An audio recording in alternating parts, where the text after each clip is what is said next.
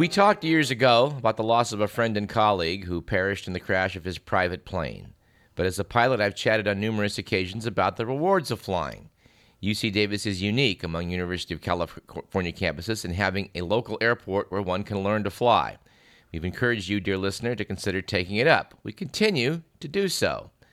Accidents happen in aviation, as they do in every area of human endeavor, but the vast majority are quite avoidable. This was never more true than with the unfortunate case of John F. Kennedy Jr., whose crash has been studied in detail by our guest today.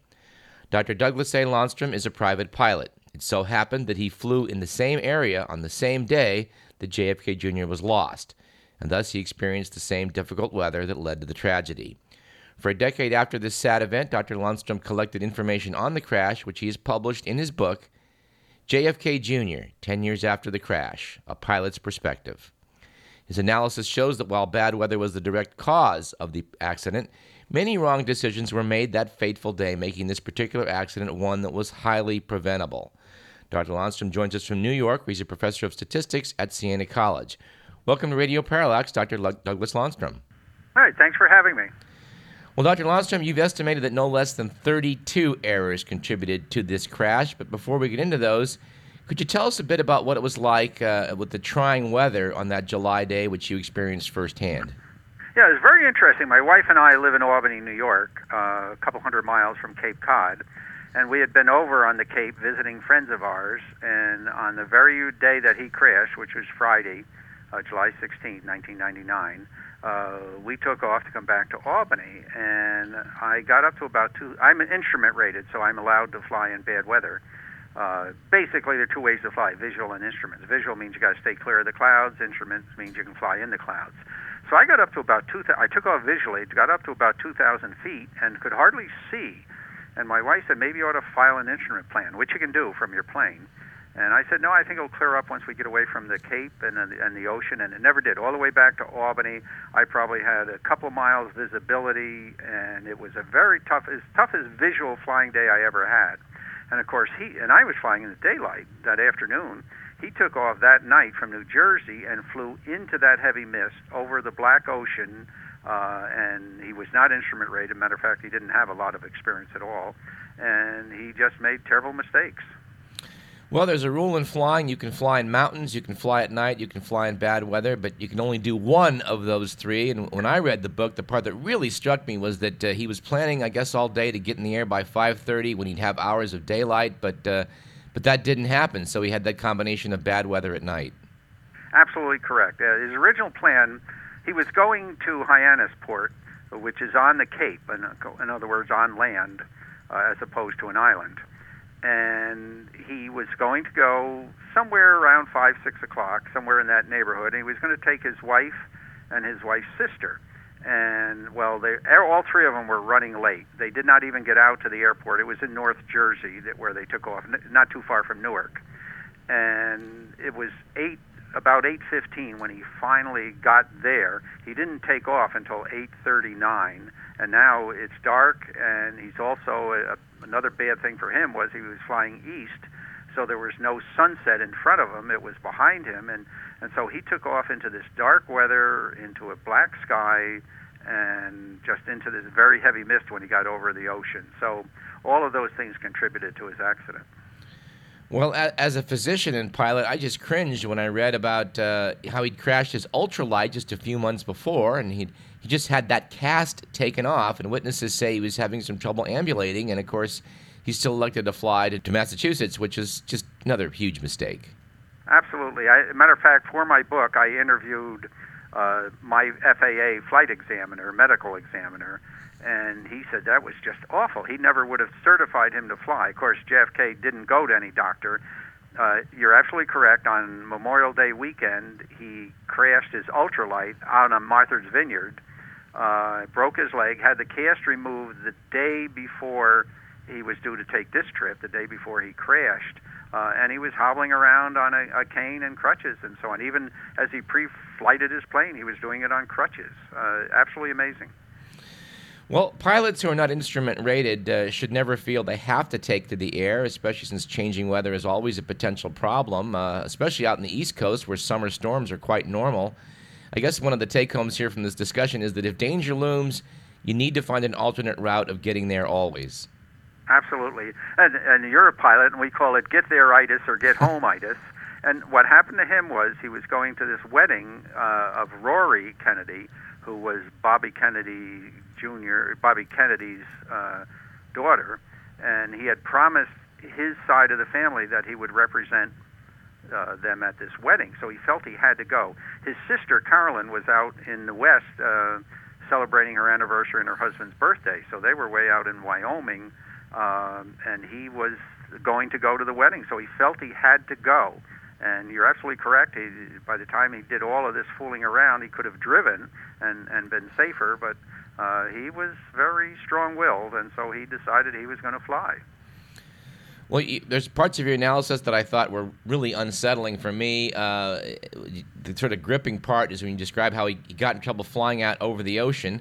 We mentioned earlier about that rule about mountains, night, and bad weather, but you might just as well substitute flying over open water because, as you point out in the book, even with poor visibility, lights of cities there in Connecticut and such will surely help orient him. But once he got it over the sea, he was really in trouble. Yeah, it's interesting. He made a lot of mistakes, but he was doing all right until he passed the Rhode Island coast. And now he had absolutely no horizon. And he's a visual pilot. He needs a horizon to fly. And so, but he was at 5,500, which was the proper altitude. He was on it was on a heading of 100 degrees, which took him right to Martha's Vineyard. And his trouble came when he had to turn and descend at the same time. Now he's over this black ocean, black sky, this heavy mist where you can hardly see, and he's starting to turn and descend, and he overturns to the left. He must have realized that he had done that because now he overcorrects to the right. Then he's trying to descend, and he pops back up a couple of 100 feet, and then he realizes he's now off course, heading the wrong way, so he makes another left turn and goes into what we call the death spiral. He probably had no idea, and of course conjecture on my part. I'm guessing that his wife and her sister were sitting in the back, which was another mistake. I'm guessing they knew something was really drastically wrong before he did. People don't believe it, but when you're flying the plane, you could be upside down and not know it inside a cloud. You just can't feel that. Well, we've mentioned just by now, just in a few minutes, numerous mistakes that were made here. You tallied up 32 of them. What among these things that went wrong were most critical in your opinion? Well, obviously the big one is going at all. He never should have done that. I don't think the cast coming off the leg was a fatal mistake. I think it contributes to it, and it certainly added to his stress and so on. There were several things he did. For instance, when he got to, it was Caldwell, New Jersey, where he took off from, and two pilots had just landed there. And I always, if I see a pilot land, I go out, even if somebody I don't know, I say, what's it like up there? How is it? Because we know these forecasts aren't perfect. So two pilots landed. One actually started searching for him, but he was JFK was across the street buying some things in a convenience store. So he never bothered to look up these pilots. Second, an instructor volunteered to go with him, and often he did take an instructor. Money was not an object for him. It cost money to take instructors, okay? Yeah. But instructor offered to go with him. He said he didn't want that. As far as we can tell, he never used his autopilot, and that is just a mistake that's amazing to me. The autopilot would have brought him down. He was going to go to Martha's Vineyard to drop off the sister-in-law, so that's how he got over the Black Water, because he's going to Martha's Vineyard is an island off the Cape. If he wasn't going there, he might have made it staying over land and seeing lights below him. But once he headed to Martha's Vineyard, he was in this just black mist and so on. So that was a mistake. I would never fly with passengers in the back. I would have the co-pilot seat. I would have someone next to me. Even if that person knew nothing about flying, I could say to them, watch that gauge. Don't let it go below a 3 or whatever. If you drop a pencil, right, you drop a pencil and you go to pick it up, now you're disoriented. Yeah. So many things can happen. I would have had my wife sitting next to me, even if that person knew nothing. And she had flown with him before, so she had some sense. But to have both of them in the back and the co-pilot seat empty was, to me, a very, very major mistake. Well, when we get a private's license, we have to learn some basic maneuvers. I just want to ask you maybe to speculate. We're trained, if you fly into a cloud, to note what your heading is and turn 180 degrees around so that you're flying back out of it. I wonder if, in this case, once he got into that dark, difficult to see area, had he just turned it around 180 degrees and gotten back where the lights were, do you think that would have saved him? Yeah, I think there were several things he could have done after he took off, and I think I would have done. Okay, the minute he took off from New Jersey, he knew this mist was very heavy because these pilots who had come in, one of them had to do a missed approach and come around a second time. He did what we call a scud run. He had to stay below Newark Airport. Newark's a major airport, and control space is like an upside-down wedding cake. So he had to stay low across North Jersey. We call it a scud run, and he stayed at about 1,000 feet so that he didn't have to talk to Newark. He talked to no one on the whole trip, and that's of course, is another mistake. He could ask for flight following, and controllers would help him. So he flew at 1,000 feet across North Jersey, turned left to go up the Hudson River until he got out of control space. Then he made a right turn to head towards Martha's Vineyard, which is proper, but he almost hit a jet going into Westchester County Airport. It triggered the alarm on the jet. It triggered the alarm on LaGuardia. He probably never knew it, but you're absolutely correct. And then he had the opportunity to land at several airports along the Connecticut shore. He flew right over them, and knowing how bad the conditions were, he just did not bother to land. And then, of course, he should have aborted going to Martha's Vineyard, and then he would not have had to fly over the Black Ocean, and he could have gone straight to Hyannis and probably had some lights below him that could give him a sense of the horizon.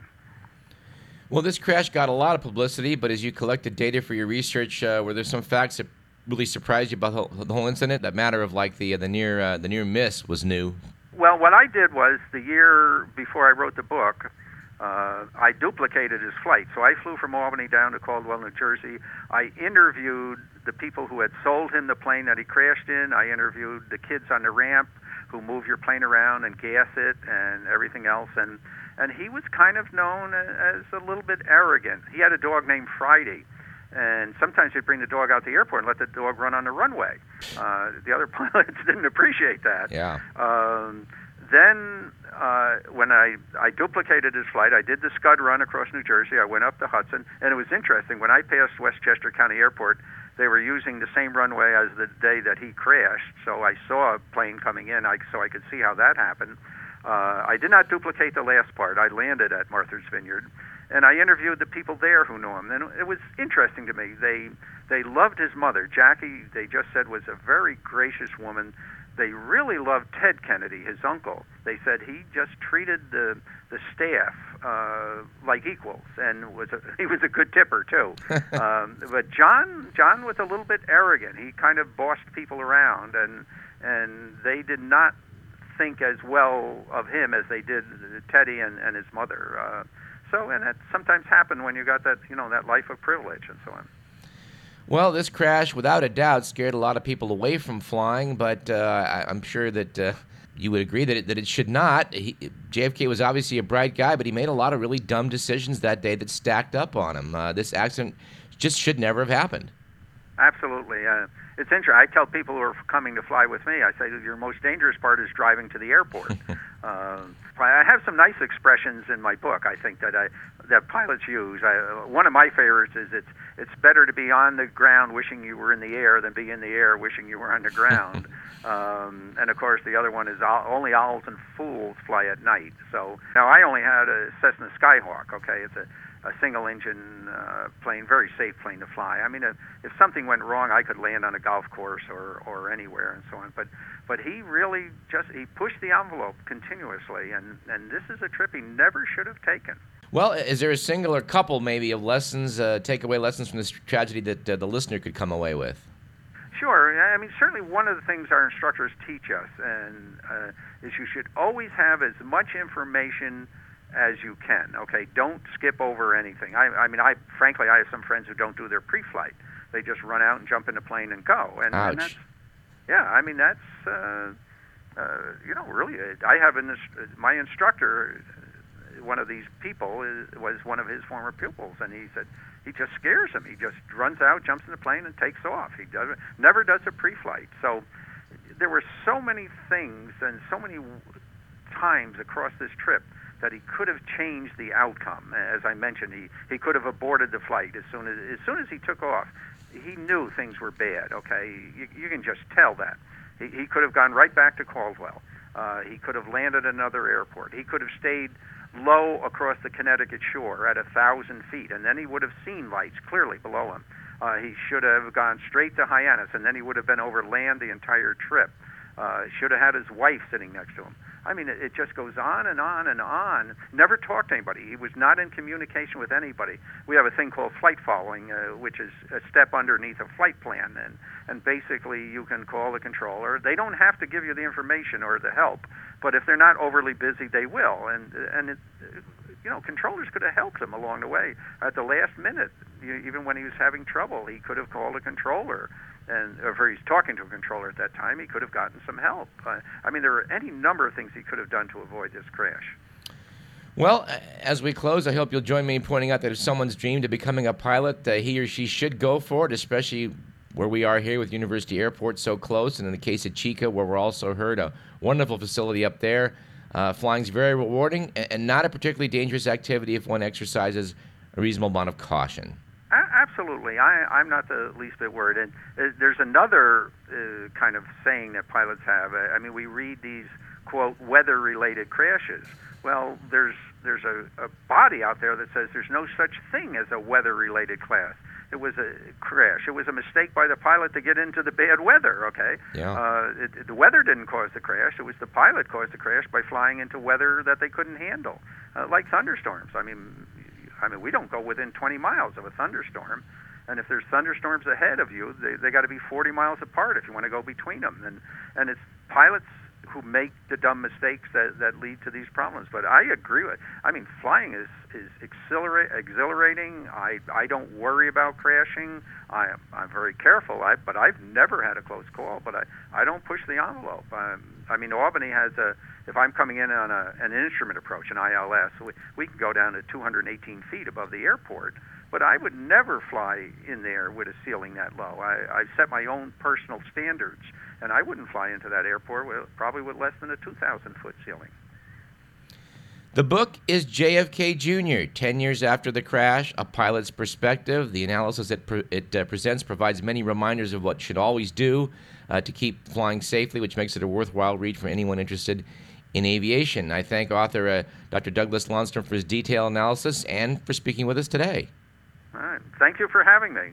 If someone wants the book, they can get it on Amazon, but if they want to contact, and you can just Google the Siena College, SIENA bookstore, and contact the bookstore, I'll autograph a copy for anyone and have it sent to them. All right, and I hope many people will take you up on that. Thank you very much. All righty. All right, that about does it for today's program. This show was produced by Edward McMillan. You've been listening to Radio Parallax. I'm Douglas Everett. We'll see you next week at the same time. We'll talk about gold falling from the skies and fat monkeys. We know you won't want to miss that. Here we come, walking down the street. We get the funniest looks from everyone we meet. Hey, hey, we're the monkeys. And people say we monkey around, but we're too busy singing to put anybody down. We go wherever we want to, do what we like to do. We don't have time to get restless, there's always something new. Hey, hey, we're the monkeys, and people say we monkey around, but we're too busy singing to put